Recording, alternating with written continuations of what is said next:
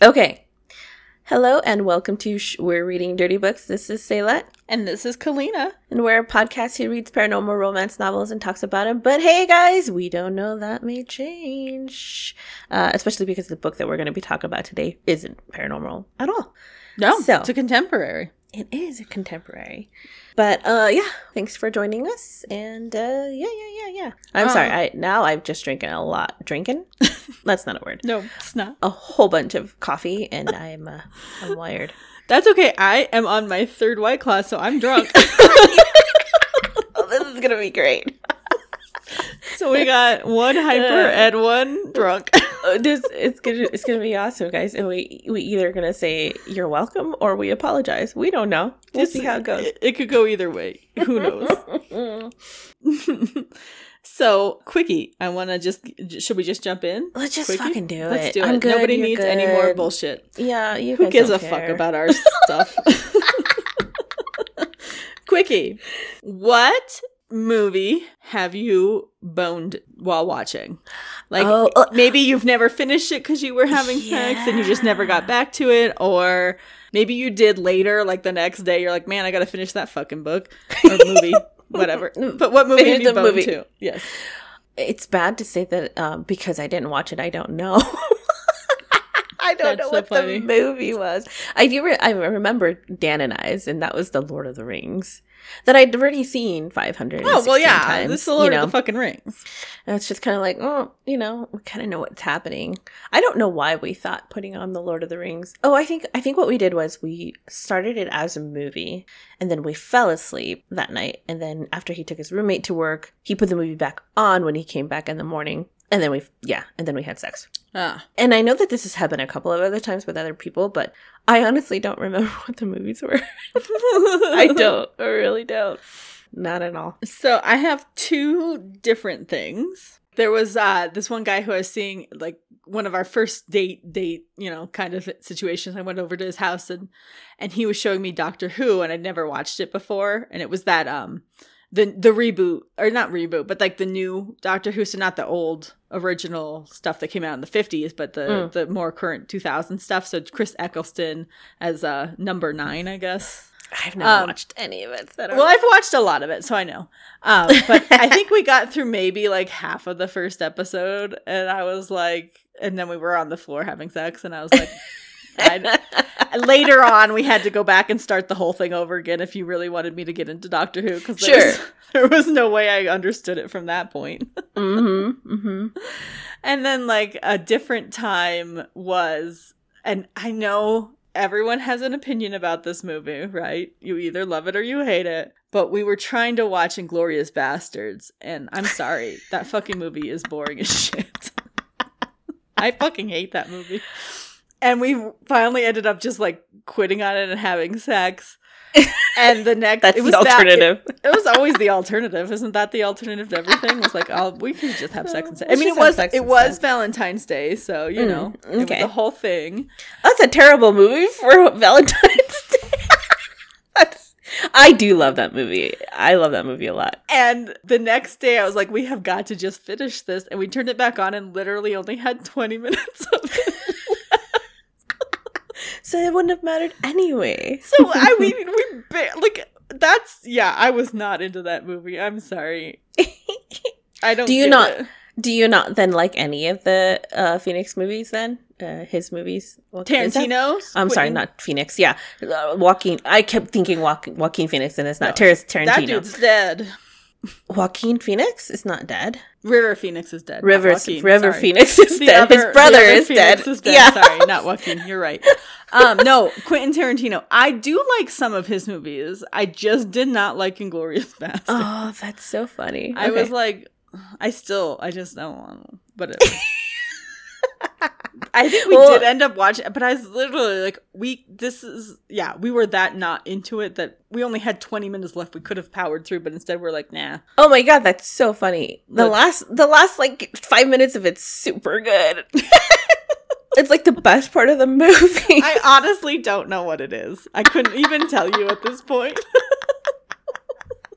Oh, that's awesome. I just know I was bored. I know I was bored. And I'm not bored in most of his films. I don't know. I like Kill Bill I and Pulp love Kill Fiction. Bill. Yeah, and in Pulp Fiction. Have you seen Once Upon a Time in Hollywood? Yes, that was fine. I thought the twisty end at the take on the Sharon Tate murders was interesting. Well, and that's what Inglourious Basterds is about. Well, not Sharon Tate specifically. No, but I know. Hitler and Hitler. Yeah. I know. Mm-hmm. I just didn't. I guess in general, I just cannot ingest any more pop culture about World War II. I can't read any more books.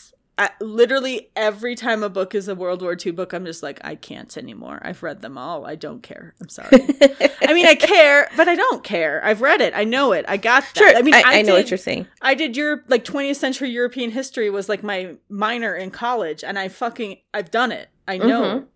Like that was numerous semesters of reading was just about World War II. Yeah. Like I've got it. We're fine. Like so I'm a little bit over, and even like some of my favorite authors, like Eric Larson's one of my favorite. I fucking love Eric Larson, but his book, In the Garden, Beasts in the Garden of Beasts or something, I don't remember. But anyway, it's his World War II, like his Germany in the prelude leading up to Hitler book. And I just, even that, I was like, Eric Larson, I love you, but I don't give a flying fuck anymore. Is he related to Michael Larson by chance? I don't think so. He wouldn't be, because Michael Larson's the character in our book. So. Oh! Good point. Yay! Transitions. And segue into the book we just read, which is The Kiss Quotient by Helen Hoang, narrated by Carly Robinson. You want to click notes? I think it's just Robbins, isn't it? Yes. I didn't even write son. I just said it. I apologize, Cool. Carly. Carly. Carly Robbins. Yeah, I will Clitz Notes this. So again, this is another contemporary book. I kind of mentioned it a little bit last week, but I do struggle when trying to find really diverse authors. There's plenty of diverse authors in romance, but not necessarily all of them write paranormal romance. And so we found a little bit of, I just have found it harder. I'm not finding a lot of Asian authors writing paranormal romance. So instead of like beating my head against the wall, I just was like, there's a ton of fucking Asian authors writing contemporary romance. Let's just read one of those. And this one has always been held up. It's been on a lot of lists as a really great book for its diversity and its inclusion of characters. And so we finally, I was like, let's just read it. I've seen good things about it. And so that's what we read, The Kiss Quotient. Yeah, and it's just another author that we're highlighting for the Asian American Pacific Islander Awareness Month. Yes. Yeah. So to finish out AAPI month, we are doing this book. And so we get introduced to Stella. She is an econometrician. There we go. Into econometrics. She does econometrics for her job. This is taking place in the San Francisco tech region. Silicon Valley area. Yeah, not just San Fran is like close to it, but I think they're down in like the San Jose, San Juan, whatever. Palo Alto. Yeah, where all of the, like Google lives, that place. The fancy, beautiful place. She works for one of these companies that basically tracks your activity online and then uses data points about demographics to figure out how you're going to behave and try to sell you things. You know, how if you look up one thing about babies because you're going to a baby shower, then every ad that is shown to you as a fertile woman for the rest of your fucking life is about fucking babies. You're going to regret that. Guess what's going to show up when you're done with this episode? Oh, no, it's already all I see. I had a baby shower last year, and so I had to get some baby shit, and I bought it online at Target, and I sent it to the lady, and literally every ad is like, are you about to have a baby? And I'm like, no, I fucking am not. Leave me the fuck alone. Fuck you. And then, eventually it gets to the point where it transitions out of baby stuff and into, it's always trying to sell me like stuff to test my hormonal levels so I can plan my future children. So I think the algorithm's like, well, she's not pregnant yet, so she probably has problems. Let's send her the modern fertility. Yeah, so I get every ad is modern fertility. Do you need to know how many eggs you have? Are you concerned about your egg count? And I'm like, no, I'm fucking not.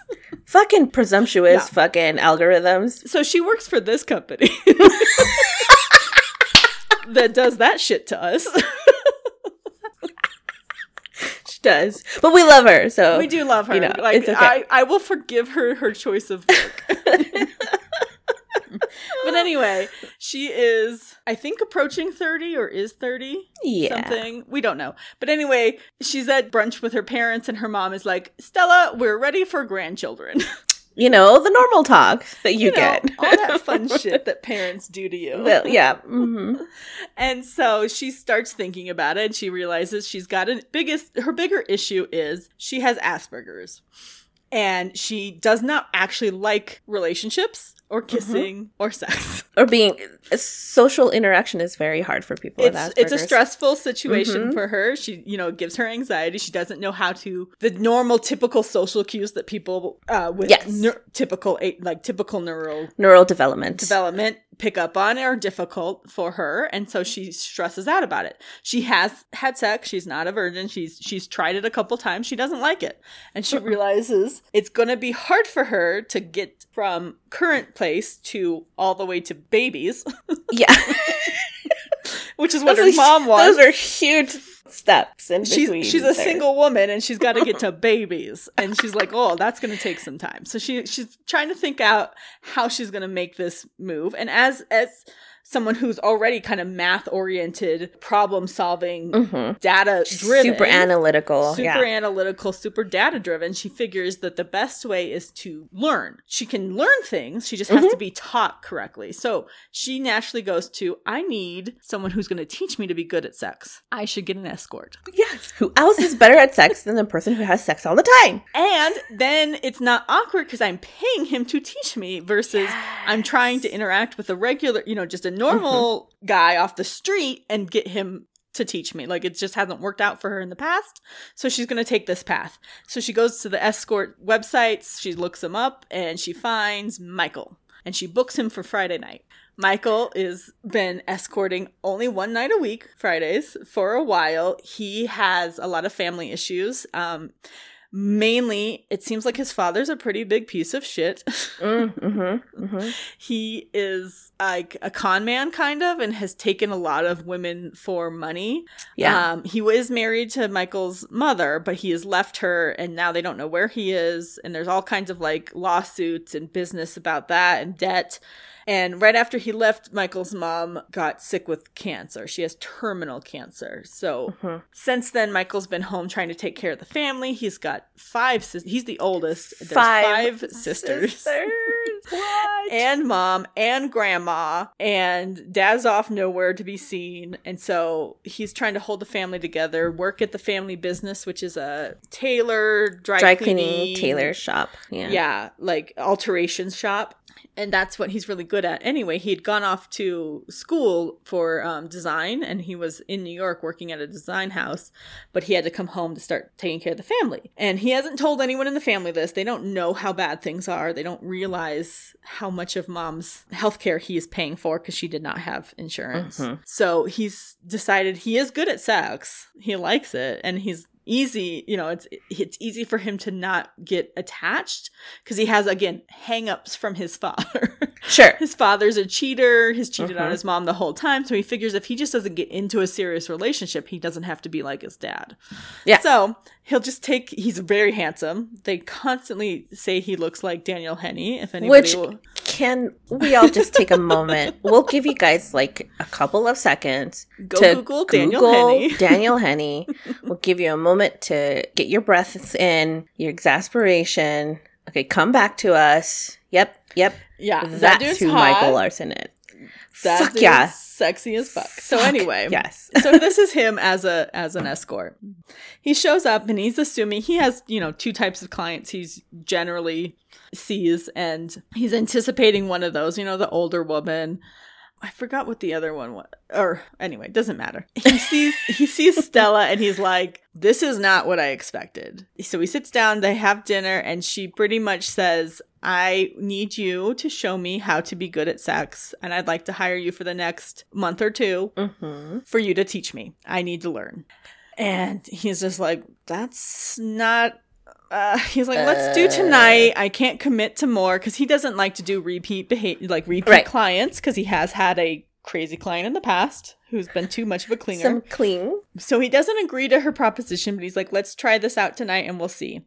So they go up, they're in a hotel. They go up to upstairs to take care of tonight. And kind of he starts kissing her and learning that she has a lot of sensitivities to different things. Mm-hmm. The way, mouths interact, thinking about it like pilot fish cleaning the mouths of sharks. She doesn't love French kissing. She doesn't like this. She doesn't want to be naked. She doesn't like all this stuff. And he really is like freaking pretty good at he is so good with working with her from this very first night. Yeah. And they don't even have sex this first night. He just kind of holds her. They watch a movie and fall asleep but he's intrigued by her like right away. He is. And he's like, she's too pretty and too sweet and innocent for this, and he's just like, you don't need this, you just need a boyfriend. And she's like, no, I've tried that doesn't work. Mm-hmm.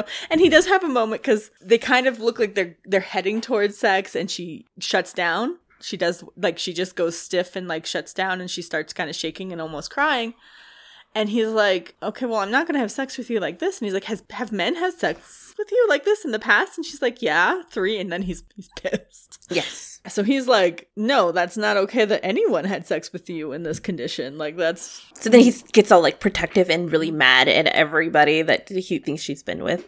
Exactly. So anyway, that's their first night. She, at the next morning, he's like, nah, I'm not going to pursue this with you. Good luck. You really just need a boyfriend. And she's like, no, that's not the answer. Like, she's kind of pissed. Yeah. She's like, that's not what I want. I just want somebody to teach me how to be good at this stuff. And so she basically admits that she's going to go back to the agency. It's back to the escort pages and find somebody. Mm-hmm. And he's like, no, there's shitty people out there. Yeah. And then he starts to get like protective. He's like, nope, you have to stick with me. Those other guys are assholes. So he agrees that he can do 1 month of Fridays. So that's like 3 more Fridays. That's all. And she's like, okay with that for a while. They try some things out. She decides she doesn't really need the sex lessons. That can be worked on eventually with a partner when she gets one. She needs dating lessons. Mm-hmm. She needs the conversation, the how to go on dates, how to like be in public with a guy. She needs all that. So she changes the rules kind of like in the middle of it, and she asks if he'll just date her for a month. And she will give him $50,000. Yes. To date her for a month, up to 3 months with another additional $50,000 for each month. Mm-hmm. And he's like, no, that's crazy, but I'll do a month. And he moves in with her. And he starts like, they go out on dates. And at first she's like, we don't need the sex part. Don't kiss me anymore. I don't want to kiss you. Well, I don't want to kiss you. She wants the next time she gets kissed to be because they want to kiss her. Yeah. She really likes kissing him. But even from the beginning, she really likes Michael. Yeah. She can tell that she is in danger of becoming obsessed. That's part of her Asperger's, is becoming very hyper-focused on one thing. Mm-hmm. And so she's very worried that she's going to become obsessed with Michael and like stalk him after they're done and all this stuff. So she doesn't want to do any more physical intimacy because that would lead to, wanting more than she can have. So she's decided, she's like, no more physical stuff. We'll just date and not do that. And he initially agrees, but then he decides he really wants to fuck her. I mean, they both are in this, and they do not acknowledge that. This is a very, very borderline fake boyfriend, fake girlfriend trope that we're used to reading and that we love so much. So yeah, there are those undertones. Yeah, she's immediately like, oh no, I love this dude. Well, she doesn't know if she loves him, but she knows she's definitely into him. Yes. And he is definitely not feeling like he feels with his other clients towards her. He really likes her, but he also does like, well, she's beautiful and rich and smart and all of these things, and he is just an escort, so he's not good enough for her. So he's constantly like, I don't deserve her. I'm not going to be what she needs. She needs somebody smart like her, and all this bullshit. A whole bunch of bullshit happens. It is. And in the end, of course, they start like hanging out more, and he's living at her house, and she goes over to dinner with his family.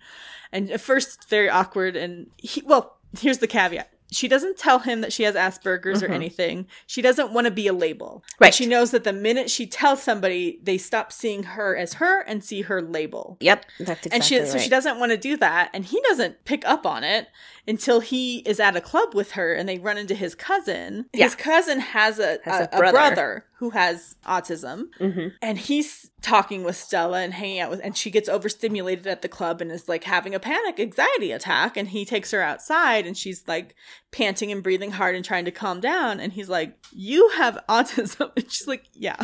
And she freaks out because she's like, you're not going to tell Michael, are you? And he's like, no. But, and so, you know, she's you like, should. Yeah, but you should. Like, she's reeling her head about this. She still decides not to, but, and it isn't until a little bit later that. And even he does not tell Michael. Yeah.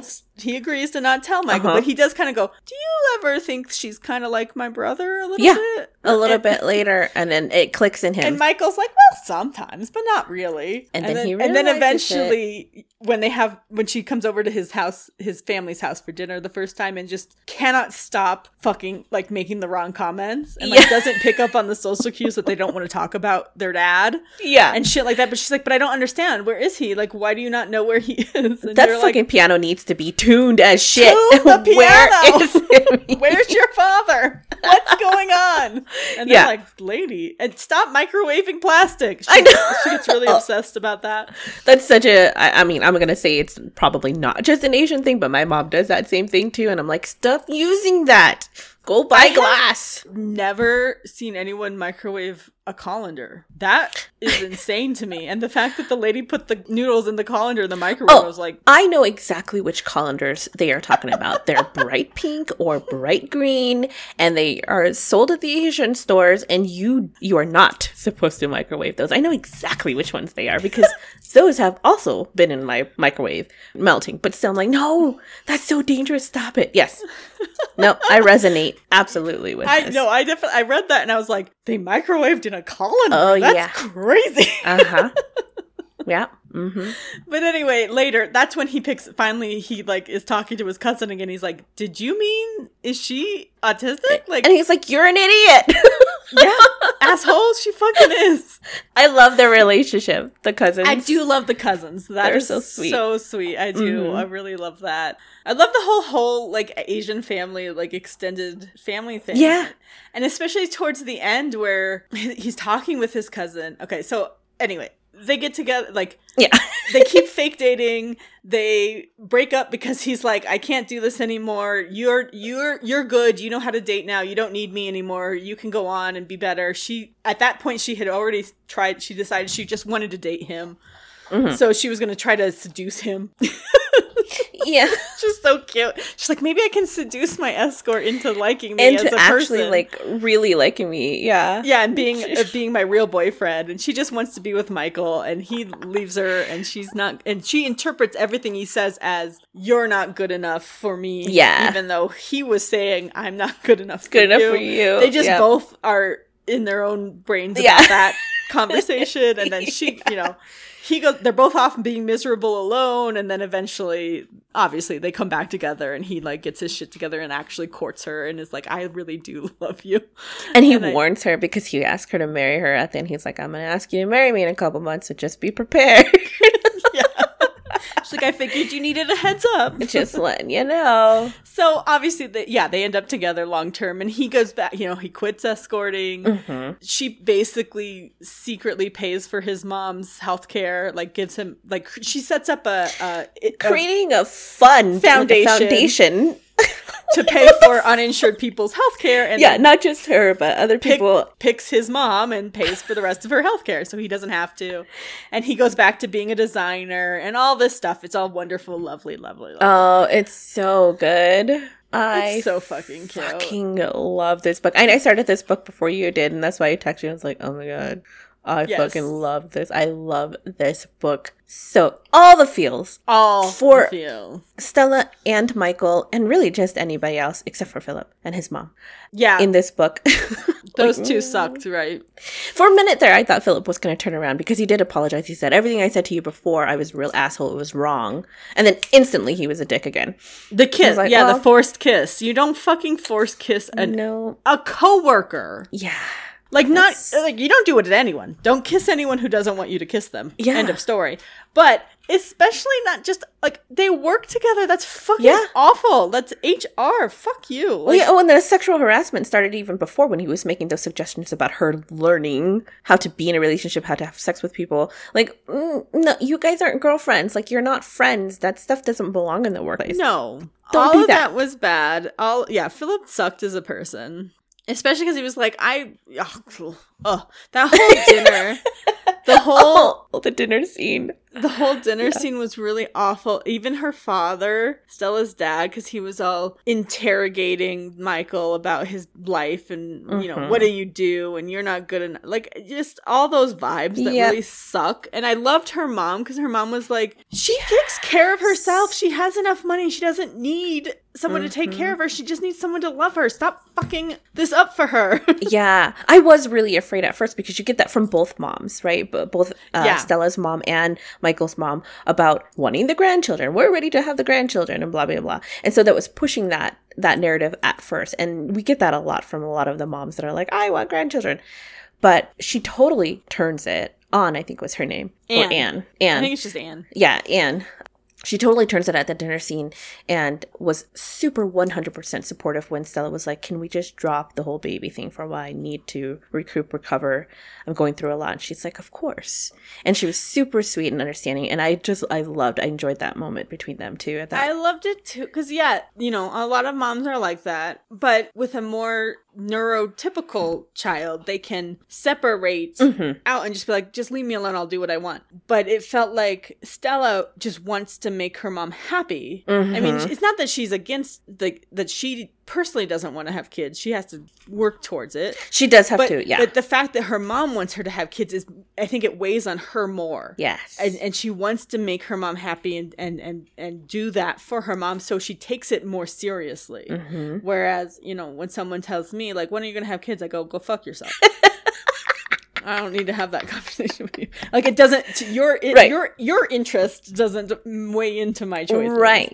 Exactly. But to Stella, it does matter. And so she wants to, like, that's why she's kind of started on this path, was her mom expressed, I want to have grandkids. And she's like, oh no, I got to go do this now. So when she told her mom, like, I need you to back off. Yeah. Her mom was like, yeah, that's fine. Yeah. And even from the beginning, her mom's like, I always saw a more artistic person for you. Like, yeah.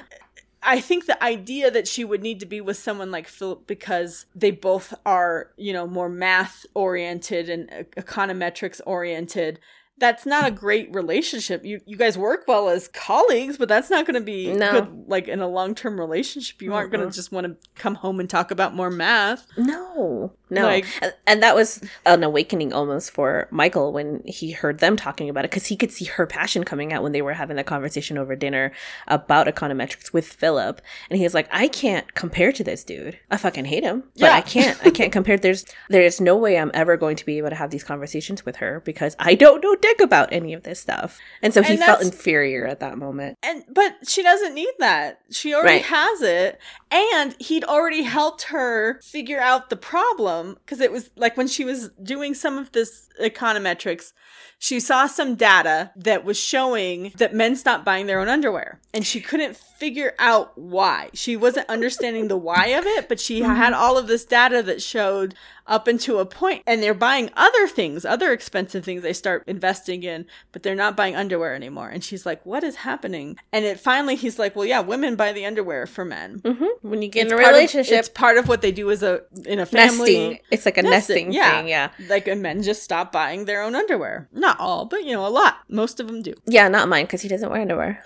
Well, that's on him. You can't fix that. Well, he actually does stop buying underwear then, because he just doesn't buy it. Nobody buys it for him. Maybe it's my fault he doesn't wear underwear because I haven't bought him any. It's your fault. Damn it. But, and she's trying to figure it out. She has this, all the math really lines up to this beta, but she can't figure out what the beta is. And then in talking with Michael, she figures out it's love. Like, it's not just marriage, but even like before marriage, once they're in a steady, stable relationship, the women start buying the underwear. And so that's the beta of whether or not a man needs to be advertised underwear, right? And so, like, it is just so neat because that's something that she wouldn't have gotten out of a conversation with Philip because they're both too math-oriented, focusing on the math, whereas Philip knows the reality of, like, you know, so then she buys him underwear. She does. And she's like, if he wears it and doesn't buy himself anymore, then I know he loves me. And at the end, when he finally is, like, confessing to her and she's talking to him, she's like, well, are you wearing my underwear? And he is. Yeah, it's so cute. It's so cute. It's He's so like, cute. yeah, of course I'm wearing the underwear you bought me. And she knows that means love because her math says so. And it all works out. I just love how Michael, from the very, very beginning, knew. He may not have caught instantly, obviously, that she's autistic. But from the very beginning, he knew that she needed different attention than all of the other women he's ever been with. And he was good with her from the very, very beginning. Well, yeah, 'cause, I mean, he has an autistic cousin. And so without consciously understanding what he was doing, he was behaving with her the way, you know, that he needs to take things with his cousin. He understands, you know, how to introduce, you know, her to new things, give her the, you know, choice and the control. The control is a really big one for Stella. And he works through that with her from the very beginning, from that first date. He just does it unconsciously because he already has kind of grown up knowing how to interact with somebody with Asperger's or autism. So he is definitely the right choice. I mean, it's just fate that she chose him out of all of the other ones on that escorting site. And didn't end up with somebody who would just be an asshole. Well, that, and he looks like Daniel Henning. Yeah, obviously I would pick him too on the fucking... Holy crap. No, I did have to say, like, I looked him up because I needed to know what this dude looked like. And I'm glad I did. He's a very attractive man. But in my head, I kept referring back to Simu Liu from Shang-Chi. Just because he's just like the token Asian dude in my head. And I don't know. And like Michael, the character Michael in this book is into martial arts. And so he's like super ripped and he's got those dragon oh my God. That tattoo. That fucking tattoo and the description that fucking Helen writes for this dude. Helen, you've got me going fucking insane. It is the sexiest fucking description of a tattoo over his leg. And he's got the ideal body that I am attracted to. I'm not into the really big ass muscles. Like, it's the trim fit martial artist type of body that he's got. And I'm like, oh. And the way that he's got this dragon that just wraps around from his shoulders all the way down to his torso, like, it's like got hidden secrets in his pants and shit. Like, it's like it's so fucking sexy. I loved it. So good. At one point after they'd kind of parted ways before the very end, where they get back together, of course, he was talking about his dragon tattoo, and he's like, God, the dragon probably misses Stella just as much. I mean, she kissed him all the time. She was very intrigued by the dragon. She never thought she'd be into tattoos, and then she saw his and just like in love with it. And it was like, yeah, so sexy, Sajic. Just like that one solid piece across his, from shoulder to hip, across his torso. Oh, sounded so hot. So fucking good. So, and he is of Vietnamese descendant. So his dad is white and his mom is Vietnamese. So you've got that. Because he's got that like golden hair, they said. Or she said. It's like a lighter brown. And so, and 5 fucking sisters. Can you imagine? Jesus. No, I was instantly like, oh God. And that was part of the reason why Stella was so overly stimulated. Well, she was nervous to begin with when they first had dinner. Yeah. At his house. But then they've got the 5 bickering sisters. Yeah. A bunch of like, and grandma keeps turning up the Asian opera, turning the TV louder and louder and louder. Other sisters playing on the piano, and like 3 of the sisters are yelling at each other. And I'm like, I don't have Asperger's, and I want to not be in this house anymore. Oh my God. I too would like to leave, please. It sounds overwhelming. Oh my God. this whole book had me going, God, it was beautifully written. And there was so there's sexual, I keep changing everything, the subject, sexual interactions that they had throughout this book, because that's what the premise is. She is hiring him to teach her. Well, later on she does just change it to be in a relationship, but they still have sex. They still end up doing it. Then he teaches her about foreplay and just all of, like, he asks her questions about her past experiences, and she lets him know. She's a very bad liar, so of course she's like telling him exactly what it is that she's been through. She's like, I've done it just because they wanted to, but it was never satisfaction to me. Well, they wanted to, but she also wanted to. She was like, I just wanted to get it done and try it out, and she didn't like it. And it was never about her. None of her previous partners ever took that into account, and it was always, just them sweating and grunting over her. Yeah. While they completed, which does not sound like fun for anyone. No, it's not fun for, and like that's almost kind of like traumatized her in a way that she's just like, when he gets her almost to completion for the first time, I don't remember if that was with his hands or with his mouth. I think his hand, and she was like, no. She told him to stop. She was like, no, stop. She's like, I only do that with myself. Yeah. And he's like, we're going to have to get over that. Yeah. Because it's better with another person, so. Oh my God. He was just so good with her this whole time. It was great. Yeah, it was really, really good. And so the first time that they actually have intercourse, this was a beautiful scene too. It was very well descriptive. It was hot, but it was so gracefully written in a way that he's always been, understanding of her sensitivities, even though maybe he didn't realize that it was from autism. But the first time they actually do it, he actually flips her over. Yeah. Because, the eye contact and the face to face was too much for her. So he flips her over, and then they do it. And she's like, oh yeah, this is better. Yeah, much better. Because there's not the eye, looking into each other's souls kind of situation she was struggling with. And she's like, oh no, I like this. Mm-hmm. So that was a good scene. And lots of bringing up condoms situation. Lots of condoms. Those are very important. Safety. I liked the one where they were away. At his house, because they were just supposed to be grabbing something and then leaving. But she immediately got in his bed, and he was like, oh my God, I have to, have sex with her in my bed. But all of his condoms were in his car. So he had to run down to get them. And then she, of course, goes snooping because she knows she shouldn't, but she's like, I got to do this anyway. She can't help it. She cannot help herself. So she starts reading his mail, and she finds out about, how he pays for his mom's health care and what his real last name is, because he told her something else. Yeah. And all this stuff. And so then he comes back up, and she's like crying.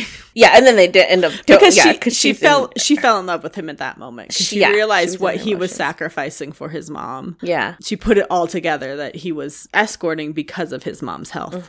And so she fell in love with him, and she couldn't tell him because they were still supposed to be just client and vendor, I guess. It's a terrible thing to be. But yeah, I mean, the whole time, and he's helping her with not just the physical aspects of it, but also the emotional and mental pieces of it. Because he's like, the first time he's going down on her, and he's just like, I'm gonna call it, and she's like, no, don't, and she doesn't want him to say the words or any words, and he's like, no, I have to say it, because he's like, what? This is a beautiful pussy, and she's like, no, she's like, shh, don't say it, Michael, don't say it, Michael, no, Michael, and he's like, no, pussy? That's the way it has to be, and then he talks about how he didn't even know the real words for it until he was like the Vietnamese word for it. Yeah, because his mom and sisters use other aphorisms like sweet potato, and I relate to that so much, and I love that. I love this. So sweet potato. There's a lot of words that I didn't know in Khmer until we got older. We learned from other Cambodian kids, my brother and I, and it's like, oh, I had no idea that was what that was called. But when they referred to our vagina, it was like grandma. It was yay. That's such a terrible, or your little girl or something. Other thing to call it. It is not a good thing at all. I feel like that in and of itself is trauma, to call your vagina grandma. It's terrible. Oh, it's not a good thing, guys. Like, that is not healthy. Stop showing your grandma or your old lady or your little girl or whatever to people. Yeah, there were just a few different, It's like, That's not healthy. Yeah, but I totally get it. I'm like, oh, yeah. Well, that brings us to our kiss and tell. I think what we should do for this episode, which is, what do you want to call it? Like, what is your word for it in bed that makes you hot and sexy and not cringy? For any pieces, any parts, whatever, say it. Sure. Well, I love the word cunt, but I think mainly I like it because Emily hates it. She hates that word, and I like to use it because I just like to annoy Emily. Sorry, Em, I love you. I don't have a problem with the word pussy or vagina, dick, cock. I don't really have a problem with any of them. I more have a problem with if Dan wants to start calling me sweetheart. Then I'm going to have a problem. But as far as words or descriptions or whatever it is for my physical body parts, I don't really like that. No, I don't like talking during sex. So I don't want to hear, oh my God, your pussy's so wet or my dick's so hard. Like, I know. That's why we're having sex, because I'm ready and you're ready. I don't need you to reiterate shit to me. This is we are not a storybook. We don't need to be narrated. Let's just get this done. Shut up. I'm so weird. I'm just a weird person. But as far as talking about the parts, it's not a big deal for me, I don't think. No. I don't know. I can't decide because I don't love all of them. Mm-hmm. Well, you know what? Maybe I don't want my vagina to be called a cunt. I'll give you that. Maybe I don't like that. I love that word as a word, but I don't want it. I don't want my vagina to be labeled as a cunt. No, I don't want that either. I don't want you to call that I just love you, cunt. I just would be like, really? I'm okay but with I pussy. like the word. I think it's a good word for other circumstances. It's not sexy, though. It's not. It's derogatory. Yeah, it's not a sexy word. So I think pussy's the only one that's I think it's the best one for because even sexy times. Because vagina's very I don't mind vagina, but it is clinical, right? It politically correct. Yes. It feels, accurate to medical choice, medical science is what it is. It's a vagina. It's a vagina. Well, technically it's a vulva. The whole thing's a vulva. Vagina's just the small part. But yeah, so I think pussy definitely more encapsulates it as a sexier object. Yeah.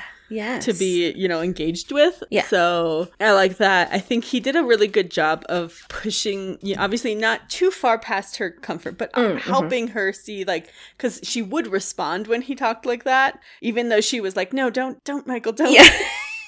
He's like, right. But I just really like to say, and she'd still respond sexually to him. So he kind of was like, you like it when I talk dirty. You just don't want to like it when I talk dirty. And he's so good with her during and he those knows that moments. He's not going to get the response.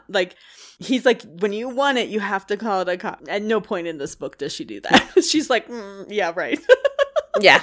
She's like, I'm not going to be able to say that word. Like, I don't think so, bud. And so she, but he's like, okay, fine, she can't. Yeah. And so she doesn't, and that's okay. I think, dick or cock are better words. I don't think, penis, again, it's clinical. It feels like I'm at the doctor discussing something. Yeah. So that's for the book. And then that kind of takes us into the fun fuck fact for this week, which is an article I found on Dame.com. And it's called The Ins and Outs of Navigating Dirty Talk by Laura Delorado. And it's from February 17th of 2022. And she has a whole just article about talking with your partner about what kind of words you like, what words you do not like. What feels too formal or too clinical. There's nothing is a bigger turnoff than a misused label, Yeah. If someone were in the middle of sex and to say something like, I think, pee-pee, I'd be like, no. No, what? Stop. What did Stop you right just now. say? No, we aren't going to go forward with this. And like part of her, recommendations is talk about it outside of a sex time so that you can like know beforehand or even like after you've had sex. But at some point, don't do it in the middle of, because that can be a little bit more challenging. But what words turn you on versus what words do you not want to hear at all in the bedroom situation. Go slow, because it could be hard and like feel awkward to start using some of the talk when you're getting going, and it feels embarrassing, but it shouldn't be. So identify what things you can't say and can, and then feel free to laugh. Give your permission to laugh, because like we talk about a lot, like it's fucking hilarious. Sex should be funny. This is a funny so thing. Don't take it too seriously. So anyway, play a game, try not talking, take on a role. These are all advice. So if you read the article, you'll get the whole story. I'm not going to read it to you. That would be silly of me. Yeah. It will be shared for you. We will share it. Yeah. So I think another thing to mention right before we close was the way that Helen wrote the characters, as far as like, I don't like to use the word power, but in this one, it was sort of flipped, right? So traditionally in the books that we've ever read, it was always the men that were like wealthy and had that, So many this is why we aren't big contemporary readers. Personally, this is why I personally am not a big contemporary reader. One of the like largest tropes in contemporary romance is the billionaire, the millionaire man finding the like intern who works for his company and taking her on as his personal sex person anyway. Like, I mean, it's just the power dynamics is really that's what I was skewed, and I hate those. I hate that trope. I cannot stand it. So that's why we don't read that. We haven't really read it. Beauty and the Professor was a slight... Yeah. Because he was a wealthy professor and she was a poor grad student. And so there was a little bit of that, and it's not my favorite. But it was so fun in this book to flip that trope on its head. Yeah. Because Stella has fucking money. She not just is well paid for her job, she really is. She's like in the top of her field and is really good at this econometrics that she does, and keeps getting promotions and stuff at work, but she has a trust fund from her family. Like, she just has always had money. It's never been an issue for her. But also simultaneously isn't a source, because I think partially because of her Asperger's, she just doesn't associate it with like a power structure the way a lot of men with wealth do, where it's a control thing. Yeah. And she's not frivolous with her spending or anything. She's not. She only buys like her house is basically necessities. Decorated. Yeah. She only has like a table and 2 chairs that she sits at, and literally all she needs. Yeah. And a bed and a TV, but she doesn't have extravagance. She buys the things she likes, but she doesn't have a lot of place to spend money. So when she makes this decision to go down this path of learning a relationship, learning sex, she has the money to do that, and she's willing to spend it on Michael just because she wants to learn. And he stops accepting her money at one point. He just, like, when he breaks up with her, he gives back the $50,000 check she paid him for the beginning, because he was proving to himself that he wasn't like his father, who was a cheater and a con man and would take money from women. He was like, no, I don't need your money. And that actually hurt her, because she interpreted that as if she became his charity case. Yeah. Like, he only did what he did and helped her because he thought she needed the charity to do it. Whereas if he had just accepted her as a regular client, he would have taken her money. It would have been fine. But and she knew that he had those hardships, that he needed that. Like, that $50,000 was huge and could have helped him out a lot. Absolutely. Paid all kinds of bills. And so, but it was interesting to read with this power dynamic flip, because instead of him being in power with all the money and controlling her life, and I mean, she didn't control his life. It wasn't that kind of flip, but it was like she had the money and she just wanted to do nice things. And at the end, the only thing he allowed her to buy for him was that underwear. She tried to buy him a car. She tried to buy him all this other stuff. And he was like, no. Like, he even started paying for their dates out, which I was stressing about. Because we knew that he was financially strapped. And I was like, let her take you out. Let her pay for the fucking ice cream. I mean, it's okay. You don't always have to pay. Just let her pay. I was there with you. But no, that was a super interesting part of this book, and why I like this kind of contemporary better than that billionaire trope in contemporary writing. I just don't want a man with a bunch of money to control my life, which is all those books are. Sorry. Yeah. No, it just seems like they're able to exploit that a little bit. They exploited it a little bit differently than I think women would, or at least in this case specifically. Well, yeah, because she specifically didn't try to exploit. Right. She just was like, but I just have it. It doesn't matter. Well, she's so black and white, because of her autism. Yeah. And so they say she does say Asperger's at first, but then for the rest of the book, they say autism. So I think. Well, Asperger's is on the autism spectrum. So I think that's, So then they just used it for the rest of the book, which is, fine. But yeah. And so, in the end, they break up, but then he works hard at, getting back with her. Because at first she's like, no, this is not going to work. And so he just keeps trying and trying, sends her a whole bunch of flowers, punches Philip in the face. And I love that. I know, I did too. Oh, and I just love that I can't remember that cousin's name. It's Quan's brother. What was his name? I feel bad. I don't remember his name. I don't But he just, comes walking up next to me and he's also buff and muscular and what are you gonna and he's the slightly scarier looking buff muscular Asian. He looks he's fully tatted, visibly tatted. I just love that. I love their family dynamic. It's just so really cute. Endearing to me. Yeah. Well, and at that end there, he's talking to his cousin and he's like, I need, because everything's really been taken care of now. The bills are gone. His mom is like, stop working at the dry cleaners. Stop it. I don't want you here. You need to go do yourself, pursue your dreams. You've put them on hold for me for long enough, and I don't need it anymore because she's feeling better. Her doctor says she's doing better.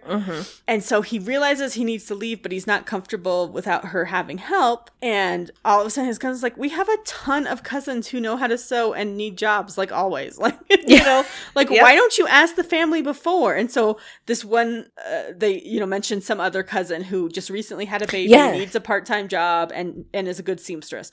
Perfect for this, job to help out his mom. And instead, he spent the whole, it's been 3 years, I think, of his life without asking for any help from the family because he was so embarrassed by what his father had done. But the whole time, the family's like, we're right here.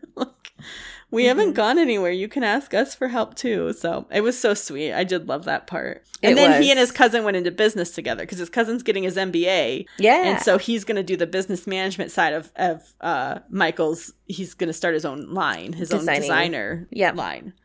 Which I love. And that actually, she flipped gender roles in this book. All the gender roles, everything. With the sex work and the becoming a clothing designer, and she's powerful with the money, and it's just and the so power beautiful. And the control, and all the gender roles are flipped, and I loved it. It was super. And her writing was amazing. I cried so many times. In this I book. did too. It's so crazy. Many feels. I was all over the place on the emotions. So good. Well done. I highly recommend. This is one of my favorites for sure. And actually, this is I know we've always talked about, trying to switch in or put in a little bit more contemporary, but this one is just nail in the coffin. I'm 100% for it because I just love them. They're so much more relatable because they're real. They're people. more relatable. I think right now with everything at its kind of peak, I know I've mentioned it a lot, especially since the pandemic started happening, but I just am struggling with sometimes in our paranormal books, too much is at stake. Yeah, the world is at stake. The fate of humanity is at stake, and they have to save everything. And I'm like, I feel as if that's too realistic. It is. It's already happening in real life. An existential crisis where if we do not fix our behavior climate change wise, this world's done. Well, we're fucking killing ourselves off. Yes, we are. We're in the middle of what could turn into a serious new Cold War or serious hot war between two powers with nukes. That's terrifying. There's so many different things in the world today that are literally terrifying, and humanity is on the precipice that I can't read books where if this dragon couple doesn't get together, the world ends. And I'm like, I can't deal with this. It's too intense. We are reading those books to escape into a different reality to make us feel better. We don't need the added pressure. Instead, I'm feeling less good. I'm feeling more pressure. Whereas at least in a contemporary book like this one, all that's at stake is these two people's happiness. I mean, that's big and important, but it's not humanity. humanity. Right. If they didn't get back together, that would be sad, but it wouldn't break the world. No.